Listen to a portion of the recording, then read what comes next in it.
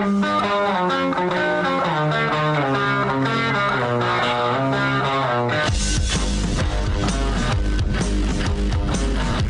is The Big Show with Gordon Monson and Jake Scott, presented by Big O Tires. Stop by your locally owned Big O Tires for no credit needed financing and the best prices on tires. Big O Tires, the team you trust. This is 97.5, 1280 The Zone and The Zone Sports Network.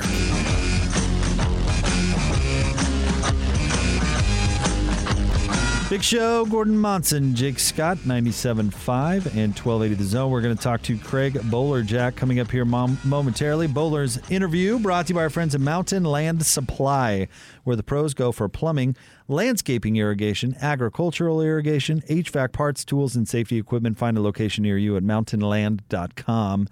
We are expecting Jazz media availability at some point during the 5 o'clock hour as well, so stay tuned for that. We just don't know specifically when. Yeah, it's always a mystery. Could come at any moment. And we'll get to it as soon as it comes. We're expecting to hear today from Coach Snyder as well as Joe Ingles. Yeah, it'll be interesting to hear what Quinn has to say and Joe's observation from the view of the players on the court. I'm sure that they are frustrated right now and eager to get this thing corrected. Yeah. All right, out to the Zone phone we go. He is the television voice of the Utah Jazz. And our good friend Craig Bolerjack. What's up, Boler? Hey, Jake. Gordon, how are you? Hey, I love it that I'm getting my Bolerjack fixed twice in one day. You know what? When hands went away, Scotty said, "Can you?" And I said, "I shall." No, it was fun. It was fun. We talked about everything in the book today. My goodness. I wasn't sure about Scotty's sort of renegade manner in which he brought up Sugar. And I know how close you were to that dog. And Scotty just seemed kind of cavalier, tossing it to and fro the way he did. Well, the sad thing, Jake and Gordon, is that sadly, I'm not sure if he's an animal lover. I mean, Sugar was special now. Yeah. Let's be honest. But when he started talking about Traegers, we had to turn the conversation another way. I said, "Come on now." No, it was a crazy show, but we had fun. And like you guys are trying to do is break down what's going to happen tomorrow night, right? I don't know if you did, Jake or Gordon. I just got the Clippers injury report. Kawhi is not on it.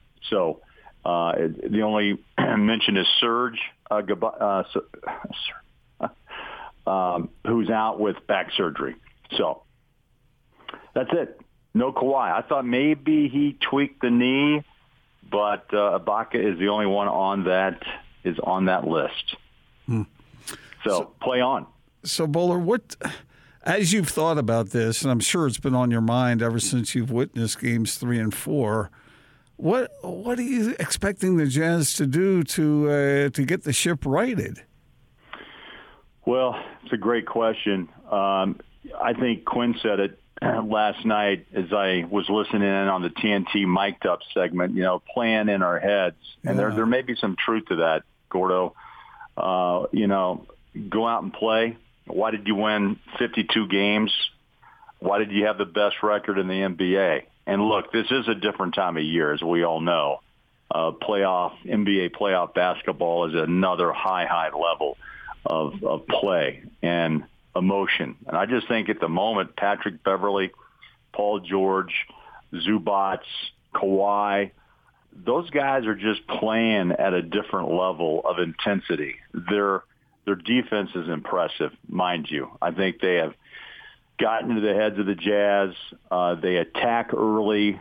They shut down, and they're doubling down on Donovan without Mike Conley.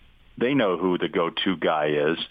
And then they also, draw Rudy out because they go small. Then Zubats comes in and becomes a physical presence and drives him back down to the baseline. And Jake, I'd say the other thing that I'm impressed with is their mid-range game.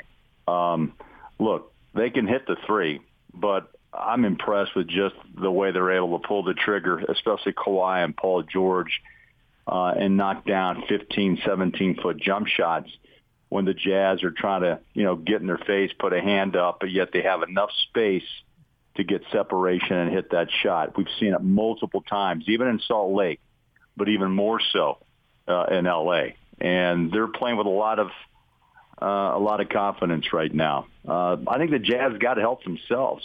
I mean, hit shots sounds easy, right? This team was one of the most dynamic three-point shooting clubs in the league, franchises in the league this year. But without Mike Conley, the spacing, the crowding seems to be a huge problem, and also there's not a lot of rim play. Gobert hasn't had a lot of touches thus far. So how do you change that?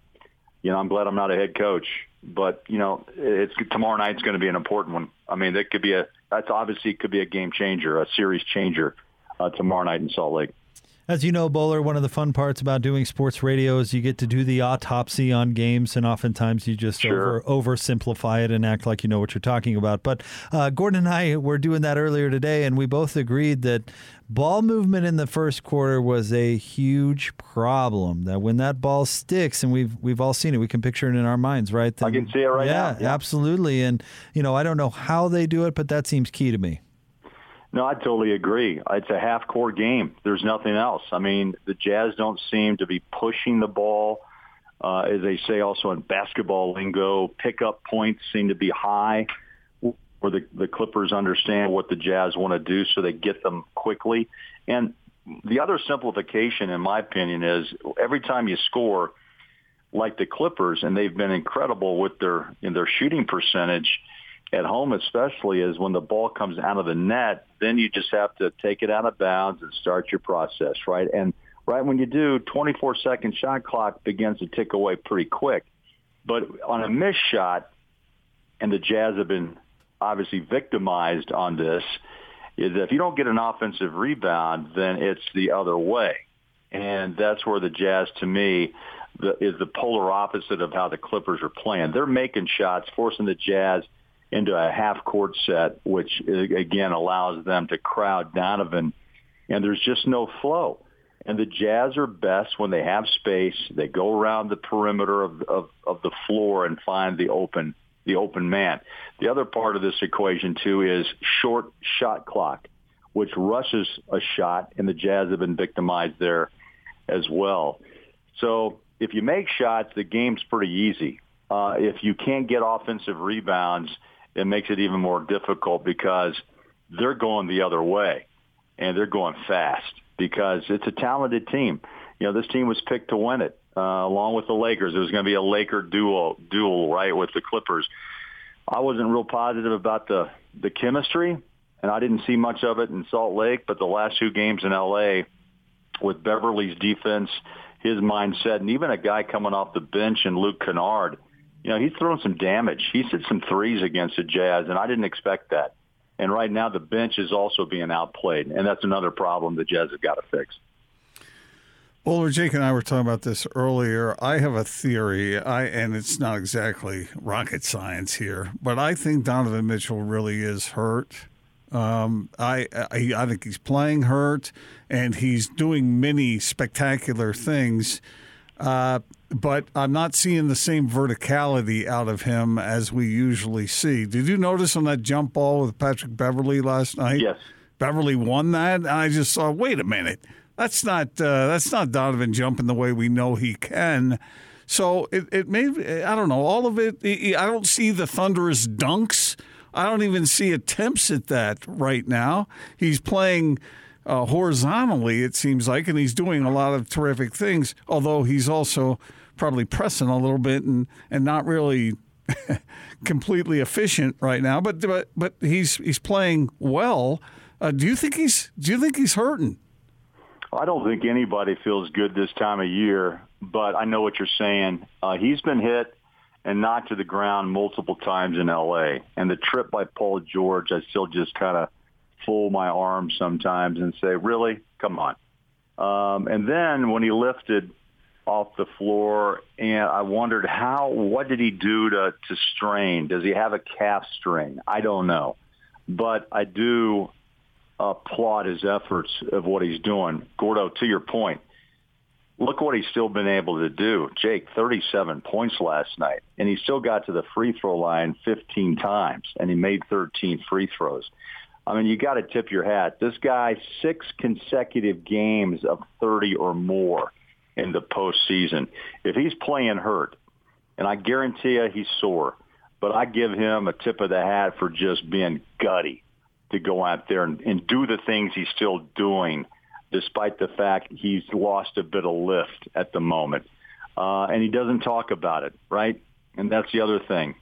It's kind of a throwback to the days that we always talk about, 97 and 98, with a couple of guys named Stockton and Malone. But, in reality, Jake, those times have changed. Those players are from a different breed. This is a new era of players where medical doctors, people who are interested in your future, you may say, let's play, but you've got to go through protocol to even get back on the floor once you're injured. I think that's one of the things that we've seen with Mike at this time.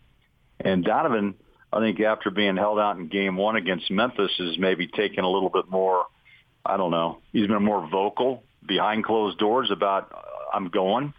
And I think Jazz fans should applaud the effort, because right now he's still doing marvelous things if he is not 100%.